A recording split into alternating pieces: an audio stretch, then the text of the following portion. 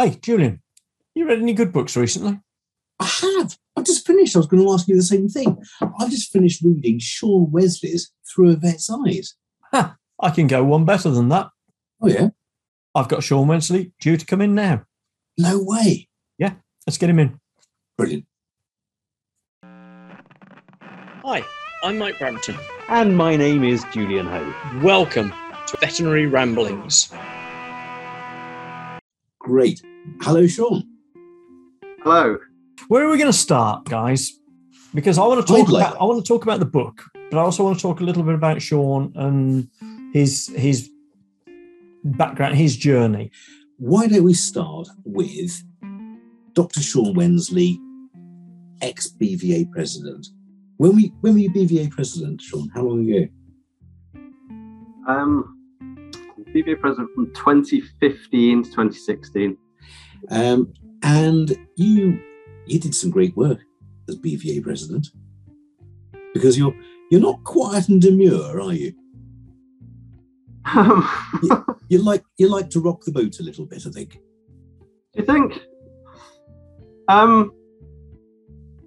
don't know. I suppose as you know, I think you probably know my primary interest is in animal welfare and animal ethics. So I guess that inevitably poses questions, and thinking about some of those questions are more uncomfortable for some than others. So yeah, I don't know that I set out to rock the boat, but I don't mind asking questions.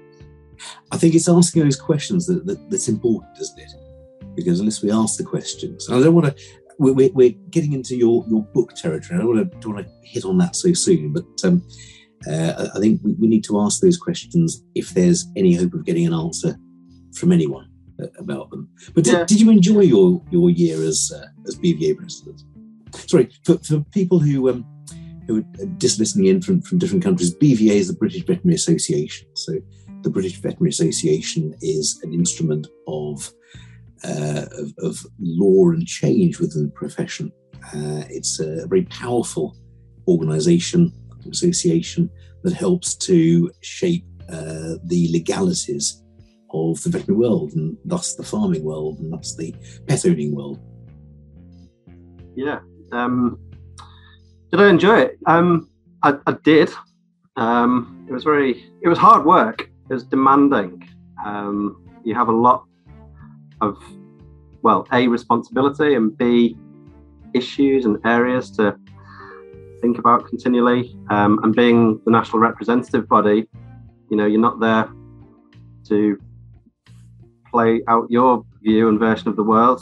You're there to very, very faithfully gather and try to then reflect the views and opinions of others. And I think that journey is fascinating. I mean, that policy-making journey is both fascinating and can itself be obviously hard work, but to go through a process where, as we just said at the start, people are first of all willing to think about a question or an area that they feel the UK veterinary profession should have a view on, and then to come into the discussion once they've been persuaded that that's a worthwhile discussion to have from multiple angles and perspectives and backgrounds and depths of feeling, from rank indifference, why the hell are we thinking about this, through to how dare we think about this, through to something in the middle.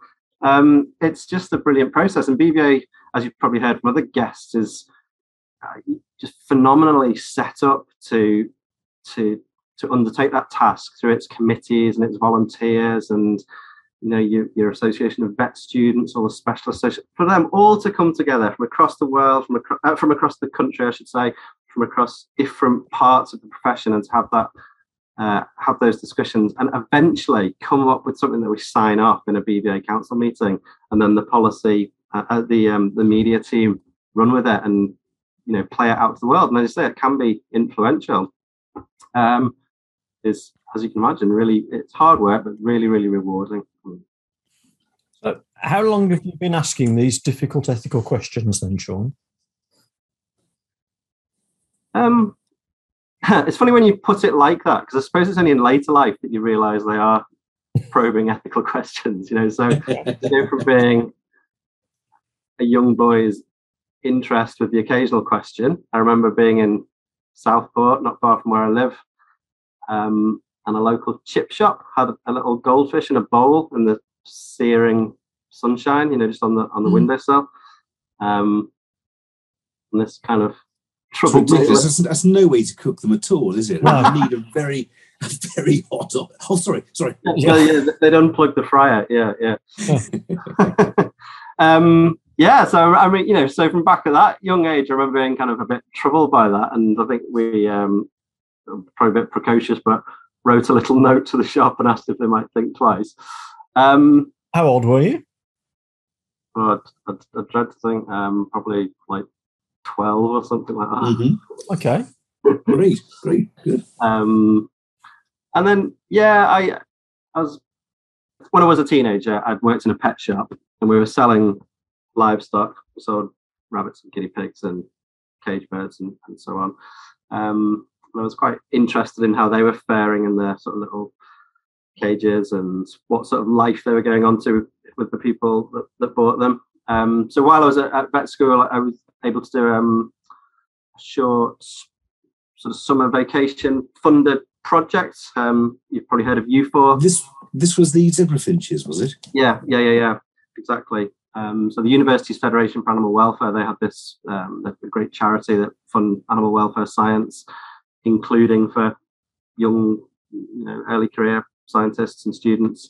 So I applied for this grant. I think it was in the summer of my third year, and started to explore for the first time scientifically, the first time for me, the well-being of caged zebra finches under typical pet shop conditions, as it was called. And that was that then married the question asking with a sort of illumination of what animal welfare science is, quite a new science, but seeking to understand how different species perceive the world and what they need and want from their perspectives.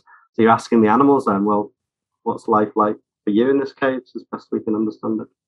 I'm loving this stuff, Sean, but you've skipped through your whole teenage years. And yeah, let's get back to those, because I want to ask you about the zebra finches again. But let's get back to the 12-year-old Sean looking through the pet shop window, or working in the pet shop, looking out of the pet shop window, thinking, when are these punters going to come and buy my zebra finches? Yeah, so I mean that was so I grew up in the northwest of England. Liverpool would be my home city. Yeah, and Liverpool's on the Sefton coast, so very, very large coastal dune system, beautiful pine woods, and that's basically where I just knocked around as a. I think sand dunes and pine wood systems are not generally what most people would consider when you say the word Liverpool. Well, you've got to stretch the imagination a little bit, I suppose, but it's where the Sefton coast runs from, sort of basically between Southport and Liverpool. It's that whole sort of coastline. Yeah. Ending in Liverpool. And we got the... Okay. So let's get back to you working as a teenager. So you're beginning to question the morals and ethics of what you're doing working in a pet shop? Is this the best for the animal? How are the animals perceiving this? Yeah. As I say, I suppose, I mean, some of the customer behaviour was interesting. Because I was in that job with an eye on wanting to be a vet one day. Like, lots of us, we sort of had that in mind from a fairly early age. Whereas the others I worked with weren't necessarily. So, I mean, the point being, none of us had any training. We were selling live animals to people. None of us had really had any training, apart from a few pointers here and there. The people coming in, of course, didn't have to demonstrate any sort of real knowledge or awareness of what they were taking on. And Some of them would be quite open. You might say, well, I saw two things actually that would spring to mind. So one is someone that comes in for, I don't know, a bag of nuts for the birds in the garden, but they've got a small child with them, and the little girl or boy sees one of the pets for sale and just instantly goes, I want one of them. And the first reaction is, don't be daft. And then they say, no, I really want one of them, and start pulling at the elbow and so on and so forth. And I witnessed many times, that absolute impulse sort of purchase and decision that the parent would kind of just look at me and sort of through the side of their mouth, would just hypothetically, if we did go, what would we be talking? Is it a hutch you need, or like the bowl? What? And it was quite. I was always a bit worried about that, as you can imagine. And then others who came in a million miles away from the advice now given out by the PDSA, your main employers. For the PET acronym, but we'll get back to that. Yeah, no, absolutely. And then the other one, sort of similar, it might originate through a similar journey, but you might say, well, if you spend you're going to get these rabbits, these guinea pigs. If you spend just a few more quid, you could have maybe a larger hutch, or you could get a run attached. So yeah, it did get me thinking. And as I say, I also wondered about, to the extent I was able to, the quality of life of the animals that were in these little cages. They were small. They didn't really have anything to do. At one stage, we were selling chipmunks, and they were what I now know to be stereotyping, which goes round and round and round and round and round the cage. The animals would get... Which young children like, because they think, wow, look at them. They're really active. They're great. They're running around having great fun. Yeah. And I think, as we know now, sort of understimulated and frustrated, and perhaps potentially scared as well. And some of the indiscriminate selling, you'd see some animals that had apparently formed a pair bond, some of the birds, for example, but then they are bought according to their plumage and how they look, or just more randomly than that. And so you see two animals that are closely bonded being separated. It's enough just to register a thought at the time, oh, that's a bit of a shame. But later, you're able to see that can be, that's open to scientific analysis as well of the well-being. I guess when you were working there, not only were you young, but also the theories of animal welfare and husbandry were young, weren't they, in terms of companion animals? The world just didn't think, look at these sentient beings that they're being stressed. And I remember I worked briefly at a pet shop as well, because I wanted to be a vet, and it was a way to work with animals, wasn't it? So going back, it was then before that you decided to be a vet. What sort of age do you think you were when you thought, I'm going to be a vet? Probably it would have been primary school. Mm-hmm. Wow. Exactly which age, but I mean, a general sense that you wanted to work with animals. Interestingly, the only thing I've ever really seriously considered other than a vet was a journalist, so I guess they had that kind of writing interest from a young age. Mm-hmm. But yeah, I wanted to work with animals, thinking about some of the options, the classic kind of animal rescue centre, zookeeper, biologist. But I suppose you going back to thought that a vet would be quite nice, and you get to obviously work with animals and people and caring owners and all the rest of it. And no regrets, to be honest. I'm very happy that I did study veterinary medicine. I'm interested. Go on, June. I was going to say, you studied in Liverpool, I think, didn't you? Yeah. Okay. Hometown. Yeah. I'm interested by the journalism piece, because reading your book, there are some beautifully written descriptions of the sand dunes that you've just mentioned, and the woods and the fields and the coastline around on the Formby coast, or the Sefton coastline rather. And I'm intrigued. When did you actually write those sections? That's a great question. Thank you. if I may say so. He's had a bit of practice in asking questions over the last couple of years.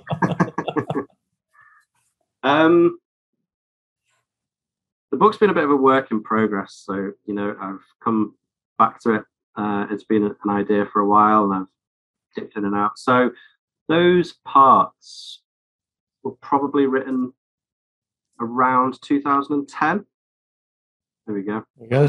So for listeners there, Julian's holding up Sean Wensley's book called Through a Vet's Eyes, which is a fabulously interesting read and is summarised there by how we can choose a better life for our animals. But before, we're going to delve into the book in more detail there, I think, because there's a lot of interesting stuff that you've written in that book, Sean.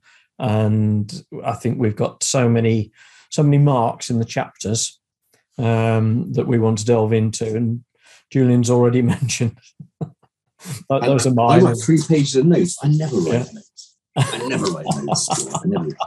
But so we're going to thank you very much for allowing us to read your book. Yeah, absolutely. So we want to delve into that for you guys, our listeners, and delve into that in quite some detail, because there's some really good science in there.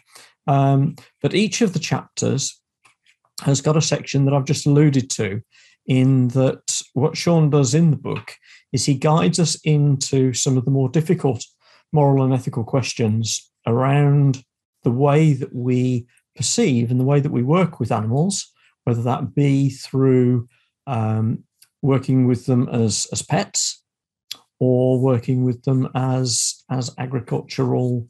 How do I describe this? What's a good word for this? Well, I'm lost for words here. Subjects, farming, food production, or not actually working with them, but just getting them off the supermarket shelf and eating them. Yeah. And I think that's to me, that's the most impacting part of the book, the way we relate to how we choose our food. Yeah. So my question, that food is animal. My question there was relating to the fact that there's some beautifully written descriptions of the coastline around Liverpool, where Sean grew up. And that's hearing him say that he wanted to be a journalist, potentially, if he wasn't going to be a vet, made me wonder when those sections were actually written. Because to me, some of them, they were written as a teenager. Yeah. Is that right? That's really interesting. Yeah. So I loved creative writing rather than journalism, should we say. So journalist probably came into my mind because I just enjoyed writing, and that is a writerly way to spend time. Mm-hmm. I loved creative writing at school, English language story writing, giving homework to write stories. That was great. But you're right. So there was sort of contemporaneous notes and passages from that time. I would say, because it was, you can form quite powerful memories as a teenager. Mm-hmm. So whilst I do draw heavily on passages and notes that were drafted at the time, I still feel in describing some of those things that, you can walk down them in your mind. You can walk down certain paths in your mind and mm-hmm.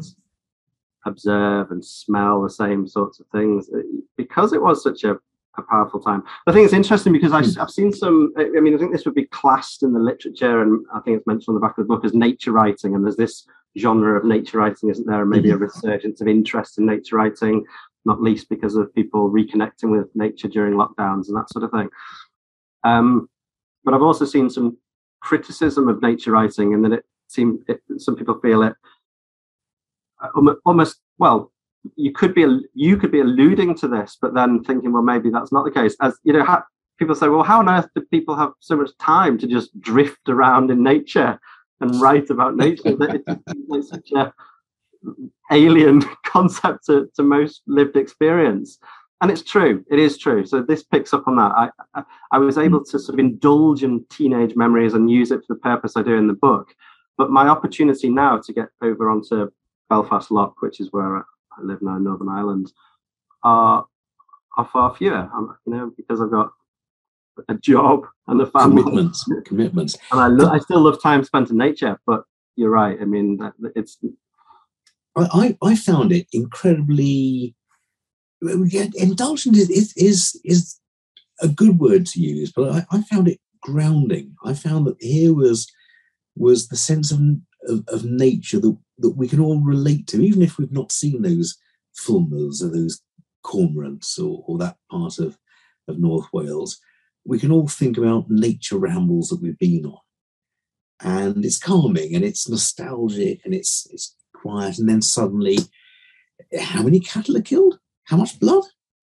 How many chickens can't walk? And then one of your statistics that I found horrific. We all know roughly how many chickens are killed and eaten each year, because it's a lot. Because most of us eat chicken many times a month, but actually, it's 1 billion or so chickens killed a year, and a lot of the chickens, the ones bred for the table, the broiler chickens, are bred to grow incredibly quickly. So I think it's about 3 months, isn't it, bred to reach full size. 3 months is no age at all, and of course they have bone problems as a result of that. They're grown to beyond the capacity for their skeleton to keep up. But you do say that that's improving. So the lameness in broiler chickens has been reduced to just 1% from about 2% a few years back, which is fantastic. But it's still, I've got the figure here, it's still 660 million birds a year in too much pain to even stand. And that's the global figure, isn't it? That's the global figure. Oh, my goodness me, that is absolutely appalling.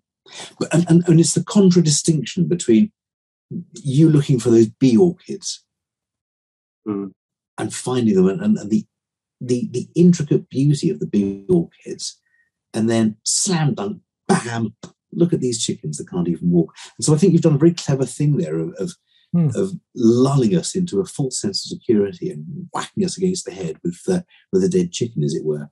And I love it, because I think that's what we need, is a wake-up call, this book. And it should be taken, I think, as a wake-up call. What gave you the inspiration for the book, Sean? Why suddenly have you produced this book? Well, as I say, it's been a good while in its gestation, so it wasn't a lockdown project or anything like that. Right. To be honest,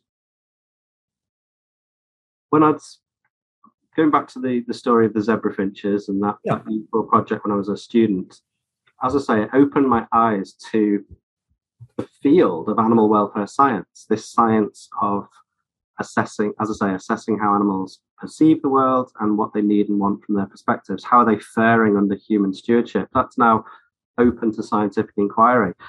And I thoroughly enjoyed my project for my zebra finches, but even better was when the grant recipients came together for a day, and we all had to do a little student presentation.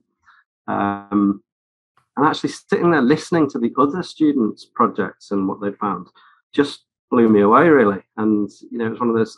When I was at Liverpool, they'd recently introduced an intercalated BSc in conservation medicine.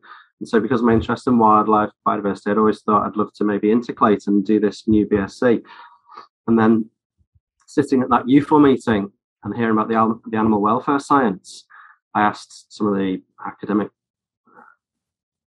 researchers that were there and the supervisors, if I was to make some sort of career out of this or explore this journey, this direction, what might that look like? And they told me about a master's that was available at Edinburgh University in applied animal behaviour and animal welfare, and that, like the BSc, would have been a 1-year course, but tagged on to the end rather than in the middle. And it was one of those times in my life when you're sort of making career decisions are really mulled, because I'd had my heart set on applying for this conservation medicine BSc. I thought that was just sort of sent from the hand of the gods, but I was really paused. So on balance, I decided to apply for the MSc instead, and that's when I started getting some interest in them. So to answer your question, the reason for that ramble is once I had studied it, you sort of learned all the science of the pain caused by castrating lambs or whatever. But equally, I had the experience of having been on the farm as a placement and done that sort of work. And I just felt there was a story to be told of fundamentally wanting to relay some of the science, because they're so interesting, so important. It was a science communication motivation. Could you bring it to life rather than just sort of telling people about science, could you tell it through the eyes of someone that's sort of clumsily held said lamb and done that thing at quite high pace, really, through necessity, and similarly with piglets, and then just had half a glance as you were ushered in to do something else at them tottering around and just having half a thought, well, that surely can't be pleasant, but I don't have time to think about it right now. Mm-hmm. But yeah, it was a science communication motivation, really. Yeah. And you mentioned, I'd said earlier, I'll get back to the zebra finches later, and this is that later, because you said, I think in chapter 1, beneath the skin, when you're looking at comparative anatomy and physiology and using that as the stepping stone, basically, under the skin, well, we're all pretty much the same. There are a few differences, but birds and beasts, we're pretty much the same. We have the same biology, so why not the same mentation to some extent? And how do you go about proving that? Because you can't run the risk from a public perception point of view of anthropomorphizing, can you?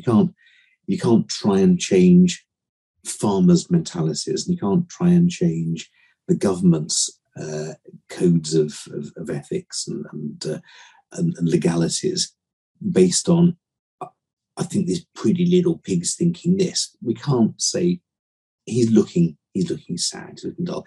So you have to do scientific experiments, scientific studies to try and prove that there is some suffering involved in the way that zebra finches are kept, in the way that pigs' tails are docked and their teeth are cut.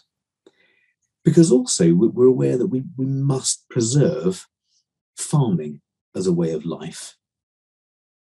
I think we must preserve farming as a way of life because do we preserve it or do we conserve it? Well, we need to change it, but ultimately, I think we need to make sure that farmers can make a living. Mm-hmm. We don't want to alienate them. We want to get them to think of our point of view, if it's the right point of view. So the first question is, do you have the right point of view? And I think the study you did on the zebra finches shows that in that case, yes, you did. And I'm not going to give any spoilers. I think that's what Mike and I are being very careful about. We don't give any spoilers to the book. But you do show that that zebra finches are, I think it's fair to say, less happy in captivity than not in captivity, by the fact that it stifles their normal behaviour. And you show that with a few other species as well, that actually caged species, even those that are born in cages and bred over several generations in cages or captivity of some sort, will, when they get the chance, exhibit the behaviour that the wild form exhibited, which must mean that caged or captive behaviour is inhibitory. And you give a lot of mention then to the 5 needs, which obviously at vet school we were taught of as the 5 freedoms. So do you want to just mention those 5 needs for that context? Yeah, and if I could just go back a second, just to what you're saying there. So this, again, you can kind of start that set of thought processes back in the pet shop. So if we care for a society that wants to care for animals, so let's accept even, we can't take that for granted. So we've got societies that haven't even thought about it and provide a very basic level of care. But we have got a solid foundation of wanting to care for animals. But in that pet shop world and in many other places, we can view it in quite sort of physical way. Are they well fed? Are they clean? Are they given a walk once a day? That's obviously has a mental component to it. But as I described, the zebra finch cage is a sort of tick box world. And a lot of, I think probably when I was a little lad, again, keeping certain pets, you'd be thinking about all those things. I've got to clean them out. I've got to make sure they've got the right food at the right time. And what I think has evolved is that it's fundamentally thinking about their mental health, their mental well-being, and how behaviour is a window on that. And what's most important, as you just mentioned, is thinking about evolutionary legacy. So all of these captive animals, even when they're domesticated over many generations. That span of domestication is just a mere blink of the evolutionary eye. They've been around as a species for eons longer than we have, and certainly than we have had a chance to modify their appearance and or behavior through domestication. So they bring that with them, and they, in the vast majority of cases, and I give several examples, would prefer to be able to express the most highly motivated parts of that behavioral repertoire in captivity. So it's not an argument to say that they need to be able to do everything that they would do in the wild. And people say, well, does that mean they have to be chased by a cheetah and all this sort of thing? Absolutely. It's not everything bad as well as everything good, is it? But but when some behavior is externally motivated, like fleeing in the face of a predator, other things we know are internally motivated, and it's those highly internally motivated behaviors that have evolved and not dissipated, or at least disbanded completely through domestication. It's when they can't be expressed that potentially suffering can result. So it's that evolutionary legacy. And equally, in a more positive framing, when you do allow them to be expressed, it also helps us realize the ambition of giving animals a good life, so that in the conditions of human stewardship, they not only sort of tolerate being kept and used for our benefit, but we could aspire to them enjoying it and truly being a symbiotic relation. And probably one of the main ways that we don't achieve that at the moment is allowing them to express some of the highly motivated normal behaviours. Interesting. Descartes has got a lot to answer for, hasn't he? Descartes, yeah. I mean, we've had some pretty challenging times on this front. But I mentioned, it's fascinating to think about that history as well. I mentioned Pythagoras, going way back. Yes. He would dwell on the right way to treat non-human animals. But that sort of concern has waxed and waned over history. And hopefully now that we do have this scientific backing, perhaps it'll be anchored as a concern for a bit longer than it has been previously, and less vulnerable to waning again. Mm-hmm. I hope so. I think it would be so much of a mistake to go back in many ways. And I guess what does going back mean? Because again, you give a lot of examples of times and situations we've perhaps got things wrong. We've caused animal suffering because we've wanted to prevent animal suffering. And I'm trying to think of the best example, I think, is the farrowing crates for pigs. Mm-hmm. And when I was at vet school, we were told, sow crates were a thing of the past. We'd never see them again. Except, around the time that they're farrowing. Well, hang on, that's surely the existence. Anyway, so farrowing crates, for people who haven't read Sean's book yet, are just what they sound like.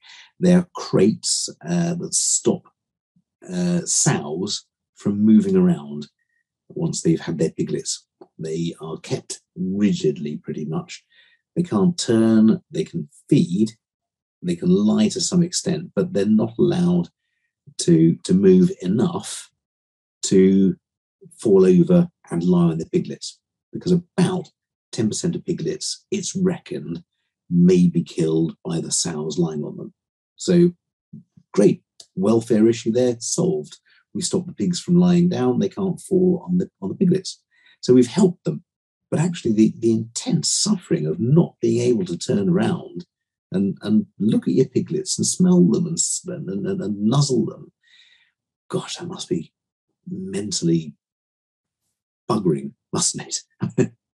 I've run out of eloquence there. It must be the worst thing in the world for those pigs. But it was done initially to help those poor little, well, it wasn't, was it? It was done to improve piglet production by 10%, because 10% of them being killed.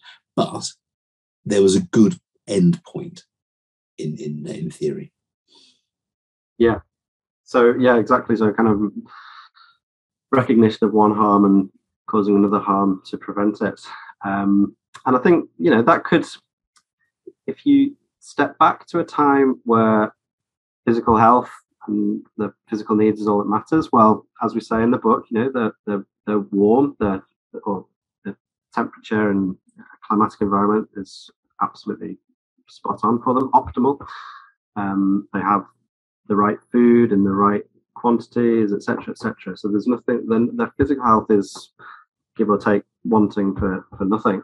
But if we accept and start recognizing that they have this evolutionary legacy and they're similar to their wild ancestors, we know that domesticated sows that have only ever experienced indoor conditions from birth, when released into naturalistic enclosures and monitored and studied, will very, very quickly revert to wild type behavior. It's all up there. And part of that for a sow is wanting to detach from the rest of the group and build a nest shortly before she farrows. And of course, in the outdoor systems, they're able to do that. And you can see videos online if you're not on a farm of them diligently going across and taking mouthfuls of straw and building that nest as they would. So yeah, that is frustrated in a crate, as is the rest of all of the other sort of implications that you described. So then, once we know that and we start thinking about it in those terms, it's different, because now we can accept there is a problem for the sow. So absolutely, it was sort of originated in good faith, but it is definitely creating a welfare problem for the sow. And then you think, well, okay, what can we do about it? Well, one of the common blockers is to say not a lot, because if we do it, nobody else will, and we'll just export the problem. We'll import the cheap meat, it just isn't feasible, and so on and so forth. And that's been, again, it's sort of an argument that comes from a place that I understand. But as momentum builds in society for increasing displeasure and discomfort at seeing a sow have to go through that, then the context shifts, the market shifts, and there's this concept of ethical sustainability when we talk about sustainable production, an increasing likelihood that from a negative framing, consumers will reject a product that's come from those systems, or a more positive framing, they will maybe elect to take your product when you don't do that. And that doesn't mean that it all has to be, I suppose importantly, it doesn't have to all then be outdoor production. There's this, again, researching commercial settings to look at indoor free farrowing systems, which have designed pens that use rails and barriers that allow the piglets to get away from the sow. And she, of course, has a bit more freedom than she would. So it doesn't mean that we have to go from one extreme to the other. But that's gaining traction. And as you've seen, there are various supermarkets and brands and others that are making sure they choose sows that have come from those systems. You steer a very fine line in the book between high welfare standards for animals, but not saying thou shalt not, because at the end of the day, that is food production, and that's what we require as humans is food. I've got two questions for you. One is, do you as a person take that beyond? Do you still eat meat? I do, yeah. So the book, for people that eat meat, the book promotes a less and better approach, and that's something that I strive to stick to myself. Yeah, I have to say, I'm just going to interrupt you for a moment, Mike, because I know you've got some interesting things to ask. But at the end of Sean's book, there's the BVA hashtag Choose Assured, and it gives you a very good way of selecting better well-fed meat, if I can call it that. Absolutely, and I think it's important to say that it's a very balanced book. Sean doesn't preach to his audience. He just goes, this is what's happening, this is how we do it, and this we might want to be aware of X, Y, Z, again, without taking all of the thing from there. But how does a mum of three afford it? Yeah, and I mean, the timing of publication is tricky, isn't it, on that question, and the cost of living crisis. I do talk about potential government support. So we're seeing government support now in a way that we haven't previously for farm animal welfare standards. Mm-hmm. So during my time at BVA, just on the officer team and on council, some of the work that we did that was then linked to that Choose Assured infographic was in the post-Brexit agricultural landscape and evolving policy. We were arguing with others, BVA were, that there should be public money for public goods as part of the new policy, and that public goods should include animal welfare. So you may remember there's a bit of a drive to sort of say, right, we've got this golden opportunity to redesign our agricultural policy, and we want to see more stewardship of the land. So that was really, they were thinking about it in terms of the environment and biodiversity, and creating incentives for more hedgerows and ponds and that sort of thing, which, no surprise from the way I've written, that it all resonates very, very strongly with me. But equally, we didn't want animal welfare as a social concern and an important social issue to slip through the gaps. Maybe it, if the argument could be made persuasively, should also be eligible for some of this money from the public purse. And we won that argument. So, there was lobbying, meetings, and all the things that BVA does brilliantly, and the government accepted that should be part of it. So we now have this developing, it's called the Animal Health and Welfare Pathway in England, which BVA and others are now feeding into. But they're looking for the first time, there is public money being allocated to the problem of how can we help farmers move away from farrowing crates. I mean, that's in scope. Some of the problems that I talk about are in scope for this funding. So previously we'd had to, if you're going to increase your cost of production through tackling some of these problems, previously we had pretty much solely appealed to the marketplace, so trying to if you want to get friendly meat, then you pay more for it. That's what it's come down to in the past, hasn't it? Yeah. If you want to get chickens that have had a wonderful, or a better life, I don't think any chicken has a wonderful life, but a better life, then you pay 2 or 3 times as much per chicken. Yeah, although I do try and also make the point that it's not, now this doesn't at all detract from what we said about the cost of living crisis, but it's not always as much more expensive as some people think. I use the example of one of our budget supermarkets in the UK is I think the second leading stockist of RSPCA Assured meat, for example. But that notwithstanding, so we'd always been appealing to the informed, concerned citizen, as you say, to pay a little bit more, maybe eat a little bit less so that kind of balances out, or less meat and dairy, so you eat a bit less, pay a bit more, but nevertheless appealing to the marketplace. But now, for the first time, there's some government funding coming along as well. So that will help.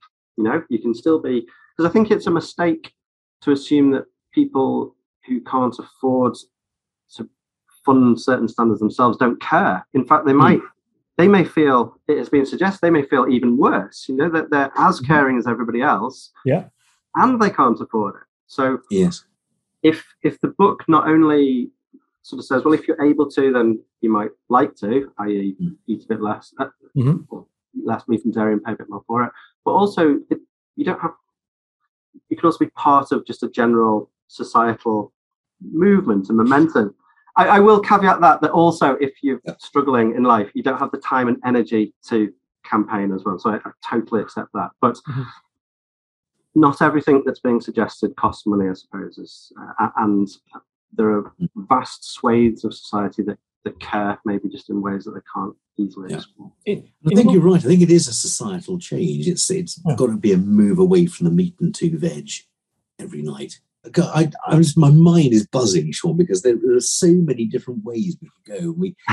We ramble, as the name suggests, but you're clearly very good at teaching people these things. Your book shows a very good non-didactic teaching style. I don't know whether you've come across any parts of the Veterinary Ramblings show where there is some direct didactic teaching over the course of a minute. Have you? Yes, I am. Have you heard of the 60 I've got the clock ready. I'm aware of this. Yeah. Do you have anything that you might want to tell us in 60 seconds? Yeah, I will caveat that I haven't rehearsed the 60 seconds part, but I know you'll cut me out. That's so fine. That's fine. That's brilliant. That's fantastic. Okay, so absolutely thrilled, Sean, that you're up for the 60-second CPD challenge. So Sean Wensley on pre-purchase considerations. Yeah, how to structure a pre-purchase consultation. How to structure a pre-purchase consultation for somebody who's asking about pet advice, starting now. Okay, I'd say this consultation could be a game of two halves. It's a golden opportunity to speak to people and help them make the right choice of pets, and then how to look after the pet. So they're thinking about which pet to get.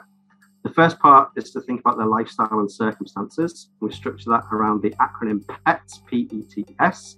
Is your place suitable for the type of pet that you're thinking about? Would you be able to exercise provide exercise opportunities for the animal that they would need? Would you have the time to commit to their care? And do you have S for spend? Do you have a realistic understanding of what their likely monthly and lifetime costs are going to be? And that will create a short list. The answers to those questions will create a short list of species and breeds. And then for the chosen breed or species, you would counsel them through the 5 welfare needs for that pet: place, exercise, environment, diet, behaviour, companionship, and health. If you know what all of those are for each pet, you're going to make a good choice. Wow. Oh, fabulous. Absolutely fantastic. That was a deliberate exactly. user per second. I noticed that. It was good. That was well recovered there, right? with the clock ticking down. Nice recovery there. I think it's interesting. I read something earlier on today which was talking about turning an argument, and if you've got the opportunity for a pre-purchase consultation, that person obviously cares, and they've got the interest, and they have the care. And even if it comes down to initially being a slightly conflict situation, if you keep in the back of your mind that person, in order to get into that discussion in the first place, from whatever standpoint they're coming from, they actually care. Yeah. And so you can help them very constructively work through things that they may have considered and dismissed, or may not even have considered, to the benefit, of course, of the family and the keeper and the pet that's concerned. Yeah, and as ever, it's trying to sort of keep away from finger wagging and wanting to just tell them everything to put them off 1,000,001 pets. It's more, we want you to have this amazing new family member as much as you do. Yeah. But if we can just help you see how that breed or that species might be more likely to become such a rewarding member of your family for many years to come, then we're happy to give the advice. And I know there are barriers. People think we're too busy. People think we would charge a lot of money for it. Mm-hmm. I think they're the two main ones, or they just don't even think to come to that. And people think we're biased against certain species and breeds, which we are, I guess, but through scientific reasoning and through matching. I give a couple of examples here. I've been particularly bad over the last couple of years at advising friends, relations on getting pets, and the two occasions I can think of, one with a friend who lives in a flat. He said he wants to get a border collie, and Miles was no, worst breed to get in a flat. So anyway, he's happy now with his border collie, and he takes it out 5 times a day. And to be honest, it's got him out of the flat. That's worked. Yeah, but you were right about the tiger. That guy should not have been keeping a tiger. He shouldn't have been kept. Well, the tiger's okay now. He's gone. Well, yeah. But the other one was someone who said, "Look, I want to get a French bulldog. What can you advise?" And I said, "Well, I can advise to try and live your life for a week, just using a snorkel to breathe, but covering up most of the end of the snorkel with a bit of sellotape first, and then see whether you want to get a close bag over your nose, snorkel, cover up the snorkel with sellotape, and then see after a week whether you want to get a bulldog. And they've got a bulldog, and I've operated, and now it can breathe a little bit better. But BOAS, that's a whole new topic for us. And I think that's a whole show. We're out of that time tonight, but briefly, your advice on BOAS surgery and dogs? Well, just say as well, I mean, I think you make a really good point, because again, people are going to, we shouldn't beat ourselves up about our realistic prospects of making sure everyone gets the ideal pet. So they're not walking into that consultation in most cases as just a blank slate waiting to soak up every piece of advice we give them. But if they come in hell-bent on getting a brachycephalic dog, then I've heard anecdotes of people then taking on pet insurance, or pet insurance to a certain level that they hadn't thought to previously. So that, and then they've been able to, I mean, so it really is, it's really not the outcome we were after, clearly, but it's something. And you've maybe then been able to talk about keeping the real importance, or the special importance of keeping them at a healthy weight, not exposing them to the risks of heat stroke. And as you say, recognizing that some of what you think are endearing, quirky, funny noises, characterful noises are really indicative of a serious welfare problem, and that in some cases surgery will be in an animal's best interests to make them happy. So yeah, I guess you can be sort of relaxed about, we shouldn't beat ourselves up if our pre-purchase consultations don't always lead to perfect outcomes, but we can probably generate welfare gains rather than not. And we, as vets, can let people know that actually we care, and we want, as you say, we want them to have the best experience, and their pet to have the best experience. Yeah, absolutely. That's brilliant. Okay, well, you've given us at least 60 seconds worth of CPD, Sean. Probably much more. Probably more than an hour, actually. Now, I was chatting to some members of the RCVS Council last week, which Julian doesn't know about. I didn't know about that. You didn't know about that. Now, we have proudly said and provided all of our listeners with CPD certificates. And I think you've got a CPD certificate for Sean? I've got one. Okay, hang on a second. The only thing that we haven't done is we haven't asked a reflection question. So in order to make Veterinary Ramblings fully CPD compliant with the RCVS, which means that any of our veterinary listeners can claim for listening to an hour or an hour and a half of CPD, we need a reflection question. So, Sean, can I ask you, can you give us a reflection question on what we've talked about this evening, please? Well, I guess it goes, maybe I'm thinking about it again in terms of the professional and the personal. So on a professional note, I might humbly suggest we could reflect on our dual professional responsibility that we've mentioned. So one is the responsibility to the animals under our care that come in, day out, and we all work our socks off to help their owners and those around them. But the broader responsibility is to think about animal use more generally, and how we as vets can, and vet nurses, the veterinary professions, can kind of change the status quo of animal use, and maybe have fewer brachycephalic dogs coming in to the practice in the first place as a result of it. And there are different ways of discharging that broader responsibility. It might be that you join your local veterinary association and start having some of these conversations. Maybe you get involved with the local young vet network, and it's about sort of conversations and activities beyond the practice.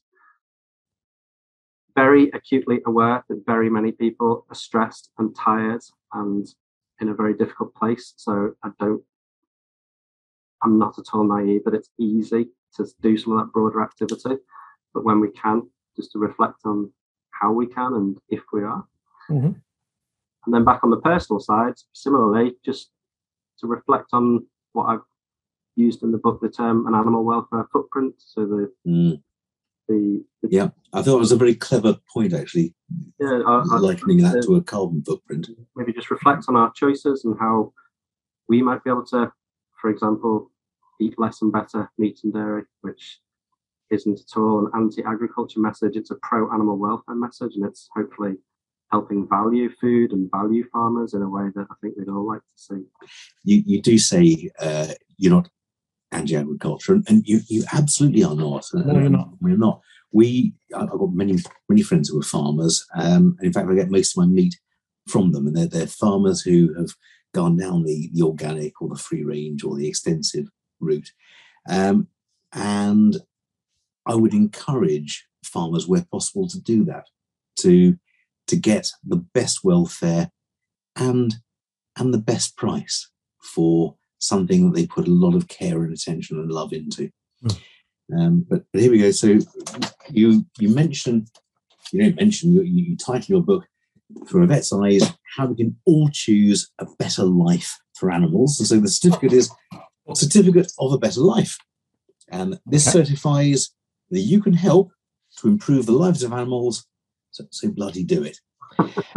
And there's a picture there of a colobus monkey suckling her young, and so that's the best way, I think, of anthropomorphizing and of getting the feel, wrongly or rightly, for animals not only having sentience but having feelings and love. There's some fish. We didn't touch on farmed fish. I thought there's something for another day. The cruelty, the fairness, or whatever of farming fish or even fishing. There's a wonderful, I'm going to bring this up to the screen a bit more, there's a beautiful Gloucester Old Spot pig there at a friend's farm making a nest. And you mentioned farrowing sows. She's making a nest for her piglets and having a great time. Just below that, now I believe this is a Sudanese ram. Not what I've seen before, but this was in this country. This was at a zoo, and it was really just to illustrate that over the hundreds and thousands of years we've been keeping sheep, we've kept them for various traits. And you mentioned that in your book, I think more in regard to cattle than to sheep, but the fact that we've gone down very strict breeding regimes to produce types of animals, to produce milk, to produce meat, to produce wool, to produce whatever.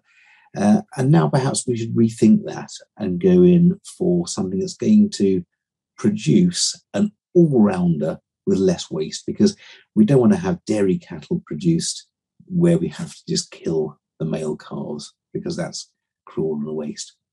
And to end on a happy note, there's a picture of a cormorant, and you mentioned the shimmering colour of the feathers of a cormorant.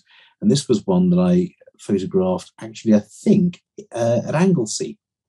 And the picture doesn't show it justice. So it looks, to me, it looks like the TVR Tasmin reflective paint. They are, to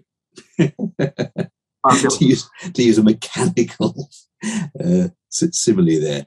Beautiful colouring on a cormorant that you might just look at first and think, it's black. They're shimmering, they're golden, they're purple, they're blue, they're green, they're all colours. But overall, the certificate, I think, hopefully will do justice to the variety of information and joy I got from reading Sean's wonderful book, Through a Vet's Eyes. Well, it's very, very kind. Thank you, Julian. Are they all your photos? They're all my photos, yes. I don't want anyone to accuse me of plagiarism. Breaking copyrights. They're all mine. Oh, fabulous. They look really great. Yeah. So, no, that's brilliant. So, don't forget, you've got your reflection. You've got your reflection question. You can download the certificate off our website, vetenaryramblings.com, and present that to the RCVS as your 1 hour's worth of CPD. That's absolutely brilliant. Can you hold the book up for me again, please, Julian? No, will do. Yeah. So this is the book, Through a Vet's Eyes. We've covered a lot of the stuff in here, but we have avoided spoiler alerts. So get yourself down. It's available on Amazon, I think, isn't it? From Octopus Books. It is, yeah. Most online retailers, yeah. Yeah, so it's out now, available from most online retailers. It's a really good read. And at bookshops, you can actually walk into a shop and buy the book. And please do that, because you might see all sorts of other books there and chat to the people behind the counter and ask them if they've read it and talk to them about what meat they like to eat and things like that. Yeah. So, and even actually, you may know online, there's one of the online retailers is bookshop.org, and they support. Oh, yes, we use that. My daughter's got our Christmas present for them this year was a book a month. From Bookshop.org. What are they doing, Sean?